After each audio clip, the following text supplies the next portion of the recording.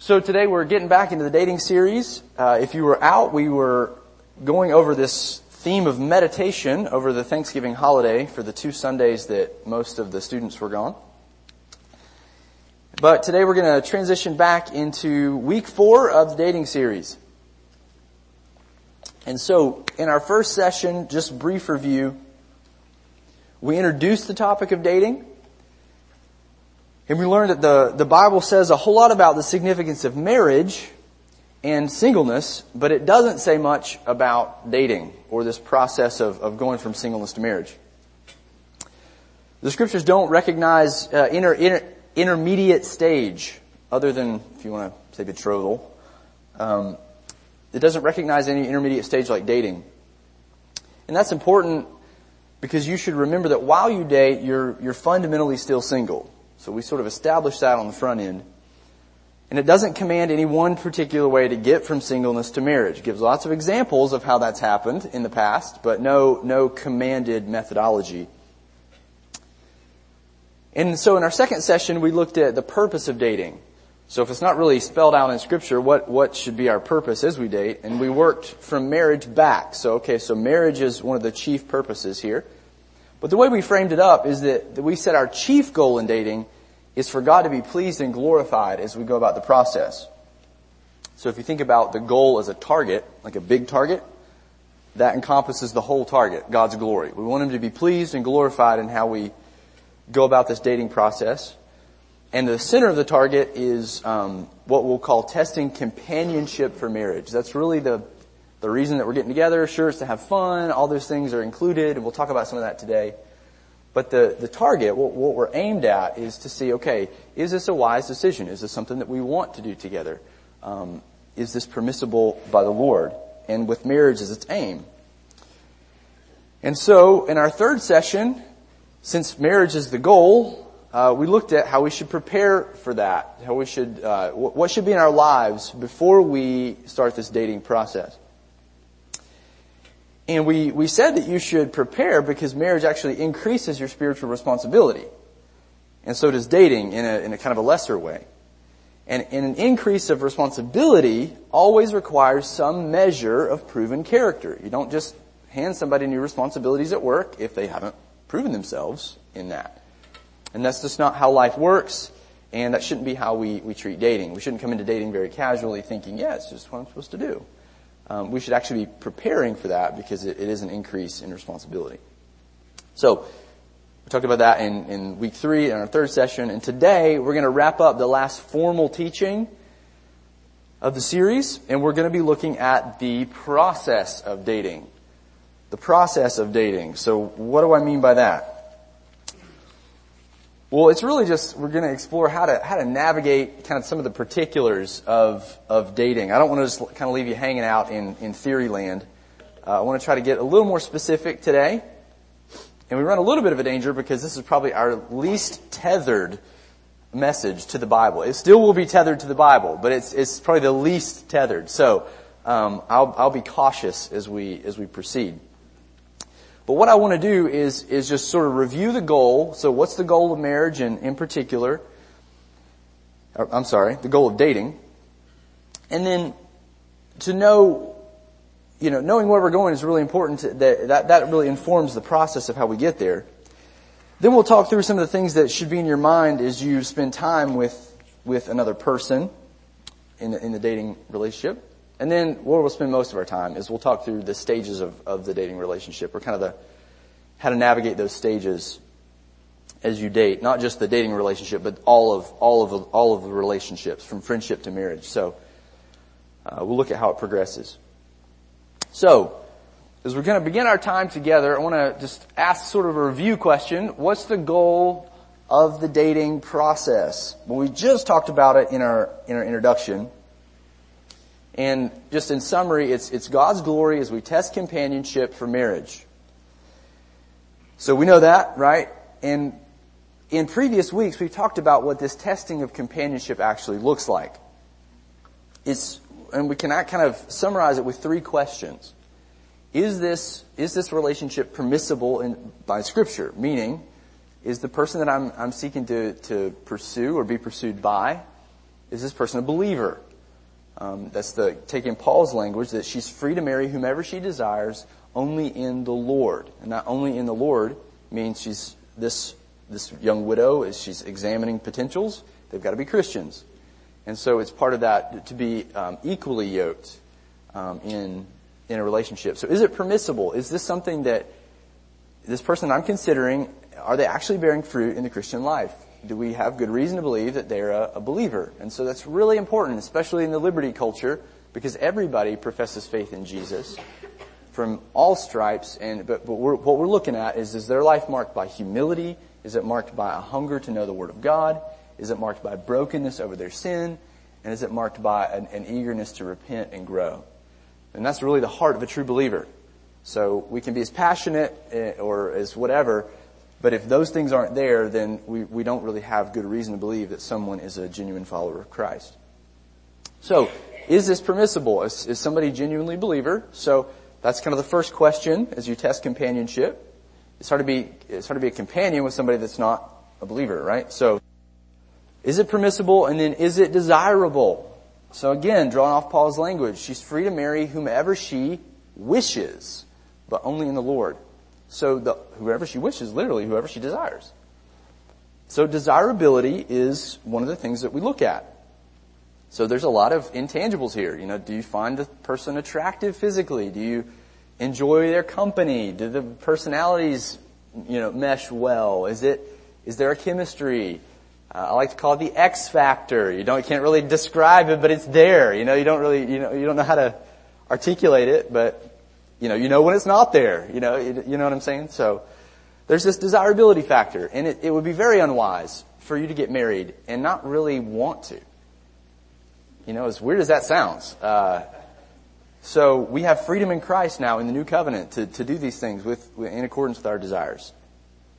So desirability is another one, and then the last one we need to ask: okay, is it wise? Is it wise to marry this particular person? So maybe they're a believer, and maybe it's you see some chemistry potentially there, but there may be some other areas, some non-negotiables for you and non-negotiables for her or him that don't jive, and is going to cause a ton of friction in your marriage. And so they can be worked through. A lot of those things can be worked through, but it may not be wise sometimes to get married to a particular person. Again, you have the freedom, but a lot of times desirability and wisdom are wed together there. So those are just some things that are sort of governing this process of how we test companionship for marriage, and that's really the goal. Do we work well together for the glory of God? In some sense, better than we could as singles. So that's the goal, and that's really informing this process, really. So the second question we need to ask, or that I want us to ask here, is what is our grid system for navigating this process? What do I mean by that? My grid system for navigating this process. I mean, just rather than giving you a bunch of how-tos, I want you to think through sort of principally a grid that you can kind of run your decisions through as you're entering into a dating relationship or as you're in one. So just really quick, we've talked about some of these before, but is Christ pleased by what we're doing or not doing? So if you're faced with a decision to make in a dating relationship, okay, should we do this? Should we not? Should we hang out here? Should we just think, is Christ pleased with this? And I'm drawing my language from 2 Corinthians 5:9. Paul says, essentially summarizing, in everything we do, we make it our aim to please Him, and that's Christ. He's our Lord now, He's our Master, and so we want to live our lives pleasing to Him, including how we date. So, implication, if it's questionable, don't proceed until you can get clarity from the Word of God. Just don't do it. No harm, no foul. Like, if it's questionable, you're not understanding if this is something that pleases the Lord or not, just hold back and then don't do it until you can get some clarity from the Word. Which leads me to my second element of the grid, is what do our authorities, our parents, our pastors, our disciplers think about what we're doing or not doing? One thing you need to be really wary of is if your dating relationship isolates you and it sort of, you feel this temptation not to talk to people that are in your life, your parents, your pastors, your people that are involved, because It's like, I don't want to do that. You need to explore that. Why is that? Why do you not want to be out front with what's going on in your relationship? So what would our spiritual authorities say about the wisdom of what we're doing? It's a great question because you can actually ask these people that question, okay? And they can usually point you back to helpful biblical principles to be applied here. Now, I know all of you don't have Christian parents, and so we'll talk a little bit about that as we go along. And that's why I put your spiritual authorities, plural. Because even if they're not Christians, you still have a responsibility to honor them. And they may not, and even obey them if you're tethered to that, and that what they're asking of you is not sin. What I mean by tethered is this: are they supporting you financially? Are you under their roof, so to speak? Could you exist independently from them? That's the question. So I know some of you have unbelieving parents, so that's why I put others in here, like your pastors. They're also your spiritual authorities, disciplers, people who are involved in your life. And usually when those three come together, you can get biblical wisdom on an issue. And so really the principle here is you absolutely need others in your relationships, and particularly in your dating relationships. And the body of Christ is there as an asset for you in this process. So bring others along beside of you to help you in that. And then last part of the grid here is asking this question: is what you're doing most helpful and beneficial for the other person? It's what you're doing or not doing most helpful or beneficial for the growth, for the good, for the spiritual flourishing of this other person. Take yourself out of the equation. Are you regarding his or her interests as more significant than your own? From Philippians 2. Just apply that right to your dating relationship.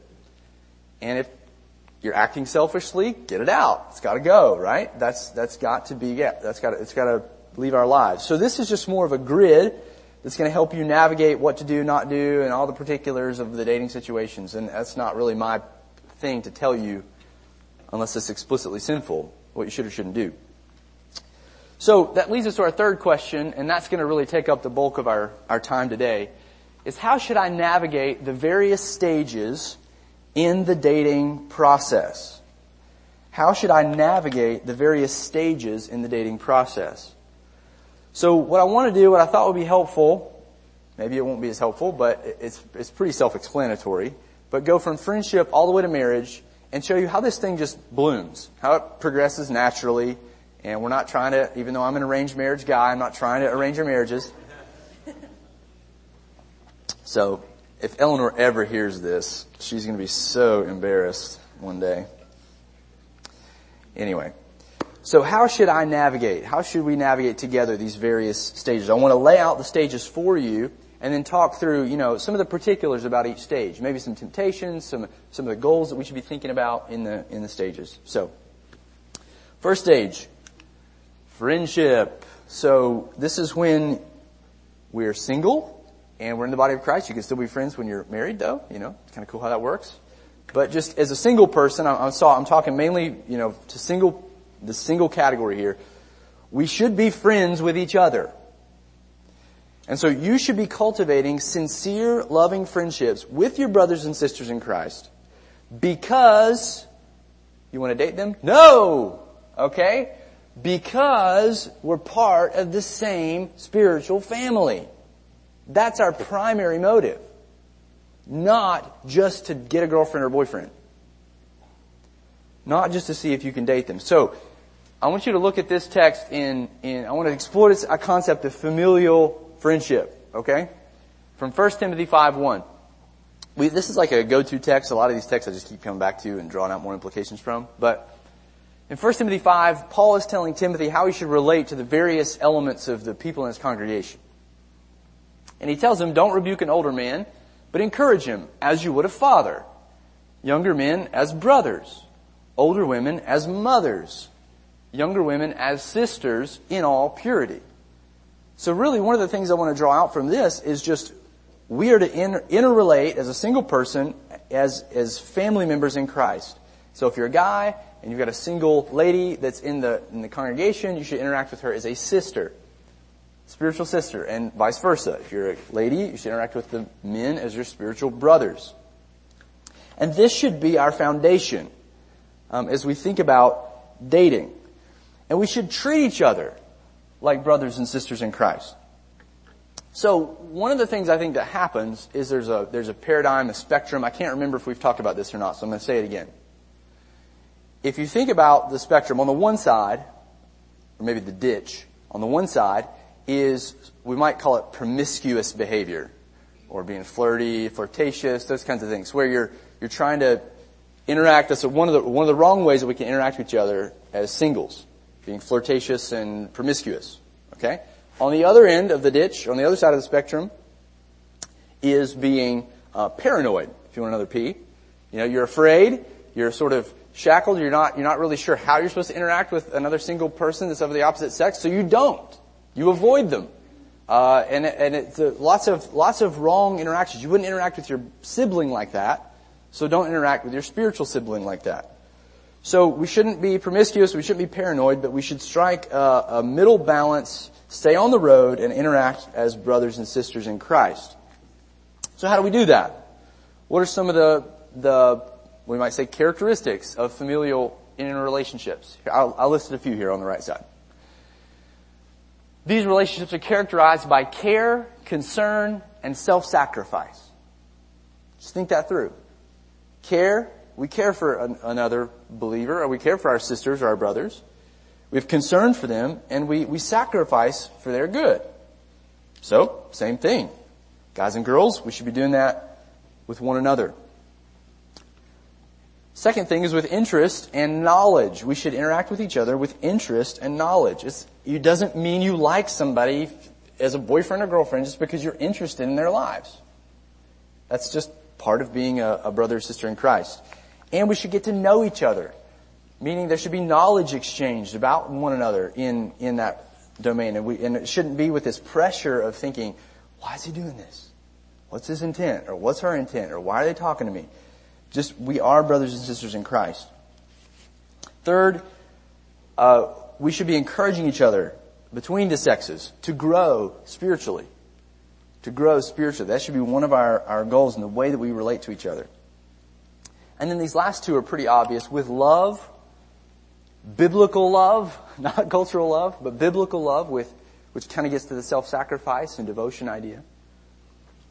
And with purity. And really in this text, Paul underscores this with Timothy here when he says, with complete purity, with all purity. There shouldn't even be a hint of impurity in your interrelationship with the ladies of this church.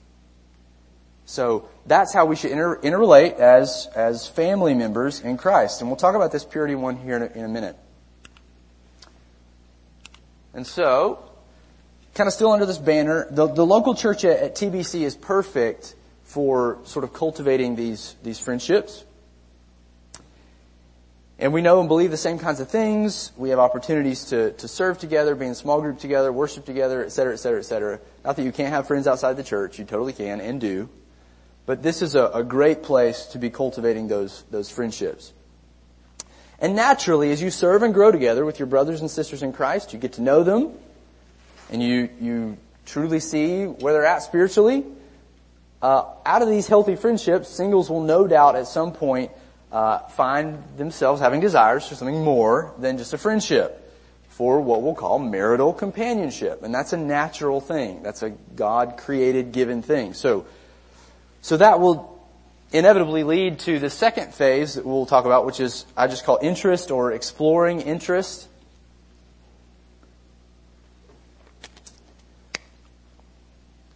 So you've met somebody, you're interested in them, you have desires for them, you like what you see, and you want to pursue it further. Well, now what do? Well, first, I'm going to sound like a broken record here. I'm going to keep coming back to some of these same things.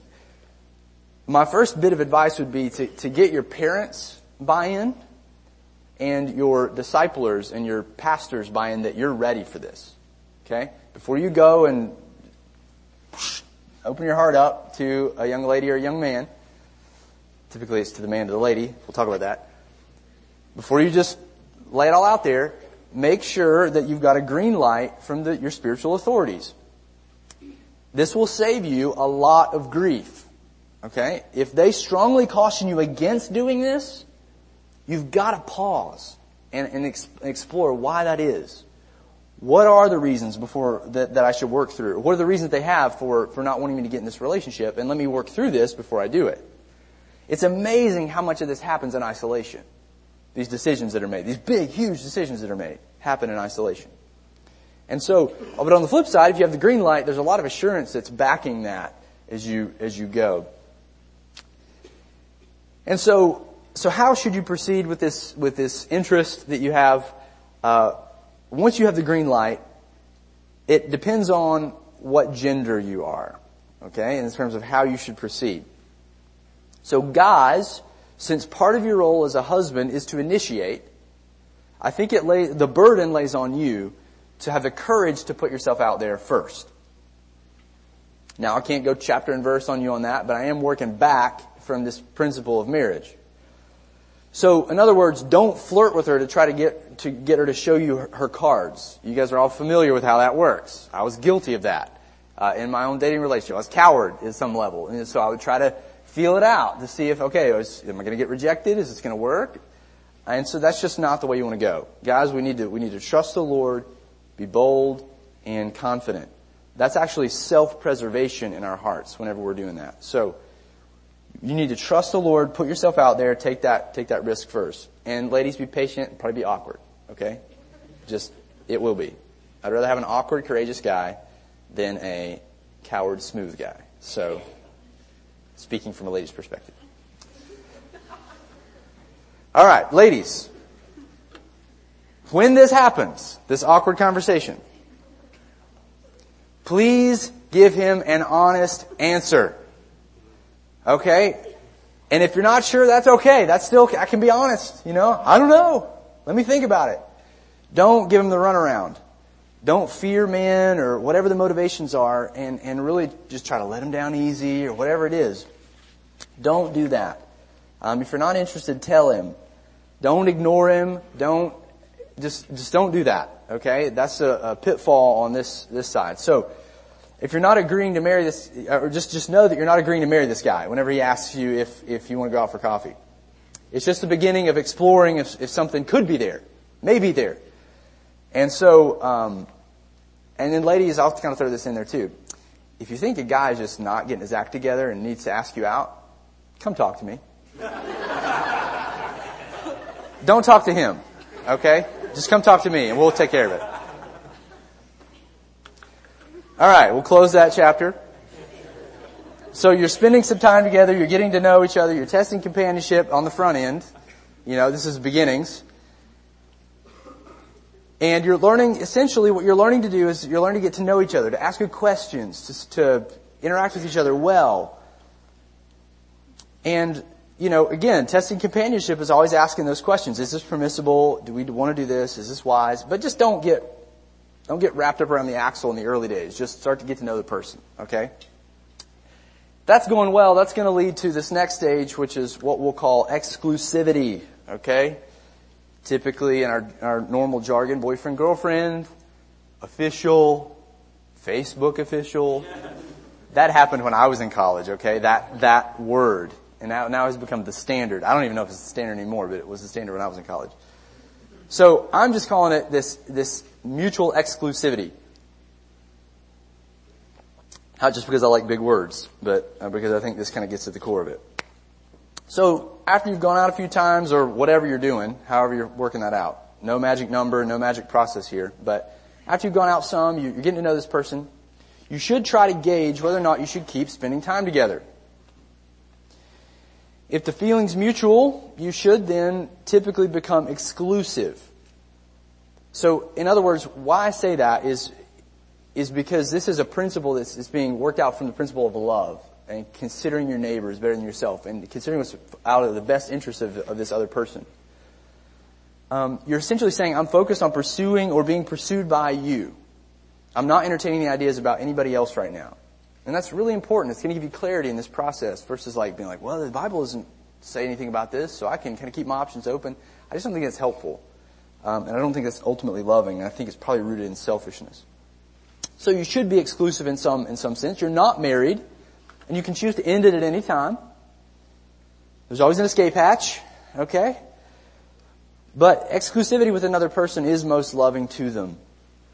And again, you're trying in this stage to discern if marriage to this person could be a good choice, is feasible. You're growing in knowledge, continuing that. You're building trust. That's really important. That doesn't happen overnight. You can kind of underscore that. You're building trust. You're serving together. You're growing in relationships with each other's families and friends and those kinds of things, and just seeing how all that is working itself out. But one of the major temptations in this stage is to assume that God now sees the two of you differently because you're dating or you're courting or you're exclusive. You have a boyfriend or girlfriend. And I get the temptation toward this because something has changed. It's different than what you were, right? You've expressed some interest. You like each other. And you've increased the commitment at some level. But in God's eyes, you're still very much single. And so playing marriage before you're married is a dangerous and deceitful business.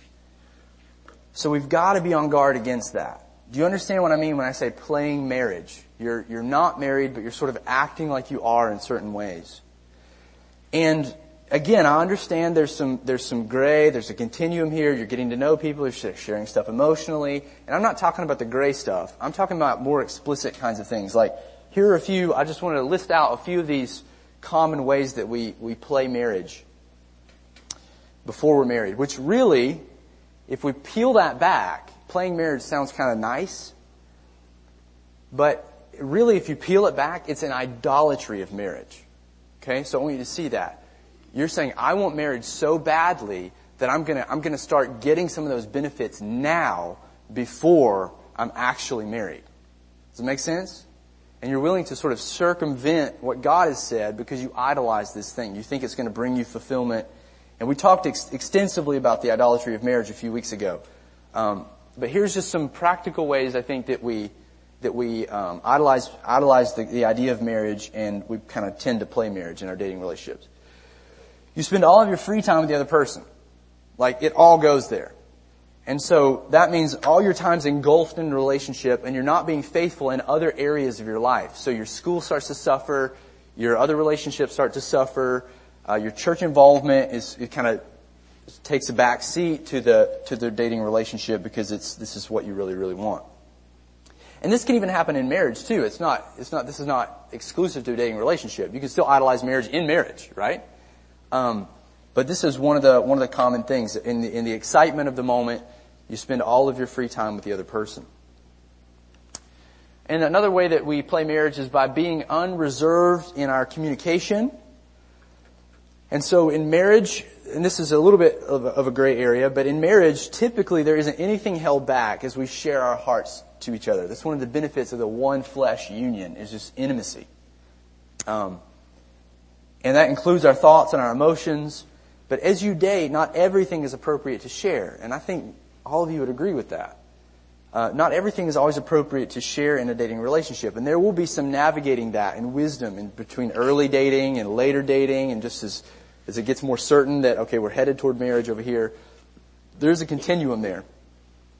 Some things should wait until commitment has increased more and trust has been established. So don't be just unreserved in your communication, or just kind of guard against that.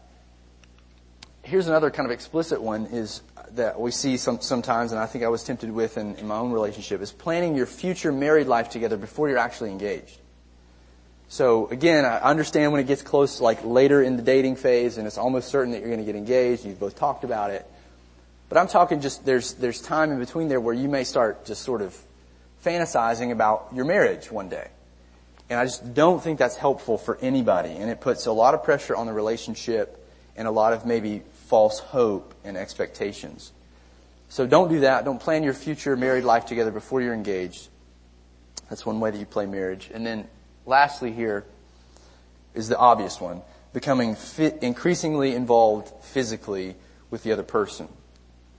That is probably the most tempting area in a dating relationship, is to sort of, in a Christian subculture, it's not having sex, but we back that up to start saying, okay, we want to start experiencing some of the physical intimacy that's reserved for marriage before marriage.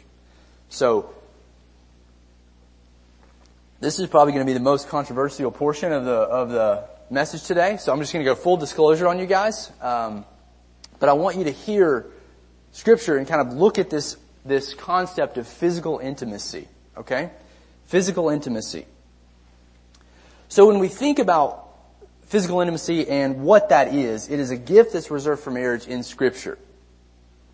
We don't really see any examples of this outside of a marriage relationship. And so I found this quote the other day as I was working through this topic of physical intimacy, and I thought it was really helpful, so I just want to share it with you guys. Intimacy, how should we think about this biblically?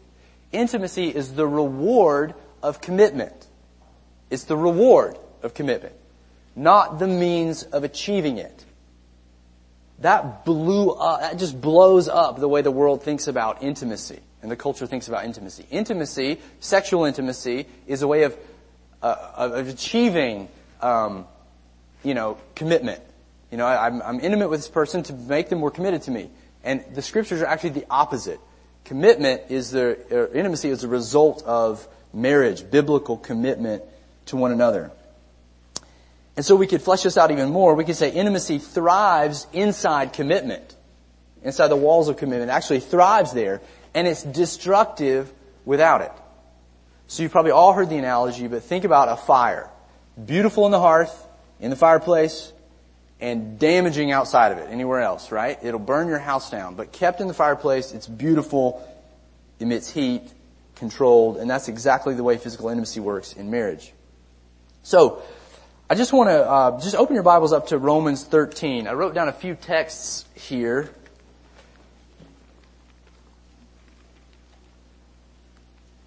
Actually, for the sake of time, I'm just going to summarize these because we've got a little bit more to cover, and I've got a couple minutes left.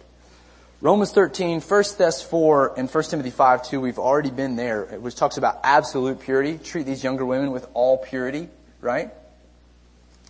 But Romans 13 and 1 Thess 4 are pretty explicit. Romans 13, Paul says things like, make no provision for the flesh. Don't make a provision for it. Don't give it an area that it can thrive in. And it's in the context of sexual impurity and promiscuity. And so he's saying, don't make any provision for the flesh. And he's not just talking about sexual intercourse there. It's for all of the things related to sexual intercourse and infidelity there. So he says, make no provision. 1 Thessalonians 4, very similar. He talks about controlling ourselves, not in the passion of lust like the Gentiles. So any of those desires that are operating in you that's causing you to want to act out on those things with another person of the opposite sex is impurity. And it's the passion of lust like the Gentiles. And so the Scriptures call us to control ourselves, not to sort of give ourselves over to some of that, in micro form in a dating relationship. So 1 Thess 4 is really important there, and then 1 Timothy 5:2 with absolute purity. Now you're probably saying, okay, well, what about the other stuff? What about holding hands and hugging and all the whole nines? I'm not going to get into all of that. What I am going to say, though, is that most of that is foreplay. It's meant to go in a certain direction. Okay? It's like an on-ramp.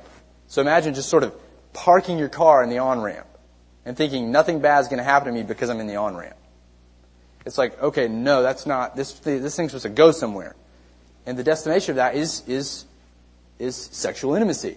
That's where that's meant to go. And so, as you back that up, start thinking through and be honest with yourself, and as it's appropriate with the person that you're dating, about what's happening physiologically and mentally as a result of the actions that you're doing. It's probably the best way to put it. So, what is happening physiologically, mentally, as a result of the actions that you're doing? And again, 1 Timothy 5:2 needs to be reigning in your mind. No impurity, all purity. That's how we have to be characterized by those things. And so, do not feel insecure if you can't even hold hands. It's far better not to hold hands while dating and be pure than to hold hands. Now, I think it's possible, obviously, to hold hands and be pure. I mean, that's obvious. But I'm saying, even if you have to be that radical, give yourself permission to do that. Even if your Christian subculture says, what are you doing? That's weird. That is bizarre. You just take that as a reproach of Christ and you just keep moving because you're going to be fine. In fact, Christ is going to bless your socks off in marriage. because you were pursuing that. Okay? So anyway, I get frustrated in the church whenever well-meaning people are like, why are you not doing that? Do you not even like that person? And it's like, do you understand? Are you on, what planet are you on? Okay, so let's look at the text together. So, foreplay, the intimacy that we kind of dabble with is many times just foreplay for sexual intimacy. And so our goal is not to be prudish, okay? Our goal is we want to maximize future intimacy. That's what we're after, is maximizing that, not damaging it. And so we have to think about, okay, where does intimacy come from? It comes from trust, okay? When boundaries are pushed because of selfish desire, you're eroding not only purity, but also the trust element of your relationship. And here's another quote. You're essentially saying that your pleasure or the security that comes from sexual attraction are worth more than that person's holiness or the relationship with Jesus.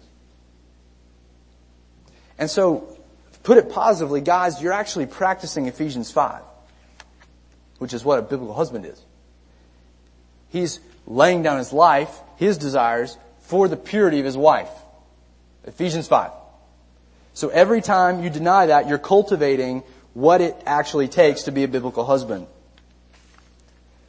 And the typical guy's temptation in this is to begin to gratify these impulses now, in little micro ways that you can kind of salve your conscience in. And the typical lady's temptation in this is to feel an added security and love from the physical affection. And to feel insecure without it. So how do I know that he really likes me if he's not blank? We've got to guard our hearts. This lie that we believe is that marriage is going to be awkward if we're not somehow getting used to the physical side of it now. That is a lie. And every married person in this room can say, amen. Because if there is sweet trust in this relationship, you're going to have no problems on the other side of that. Okay? No problems. So don't believe that lie. Get it out of your mind and replace it with the truth. And this is a battle of faith, not merely self-control. Do you hear that? It's a battle of faith. And what do I mean by that? It's a battle of believing God versus your desires.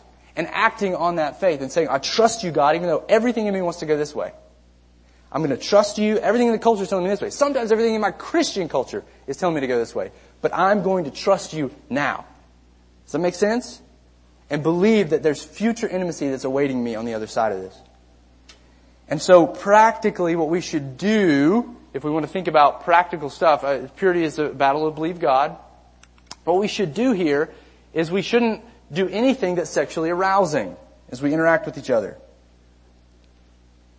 You should set clear guidelines in how you're going to relate to each other in this way. And I would add, set clear guidelines with your mentors. Talk to her dad, guys, about what's appropriate and what's not. Okay? That's what you should be doing if you want to be blameless in this area.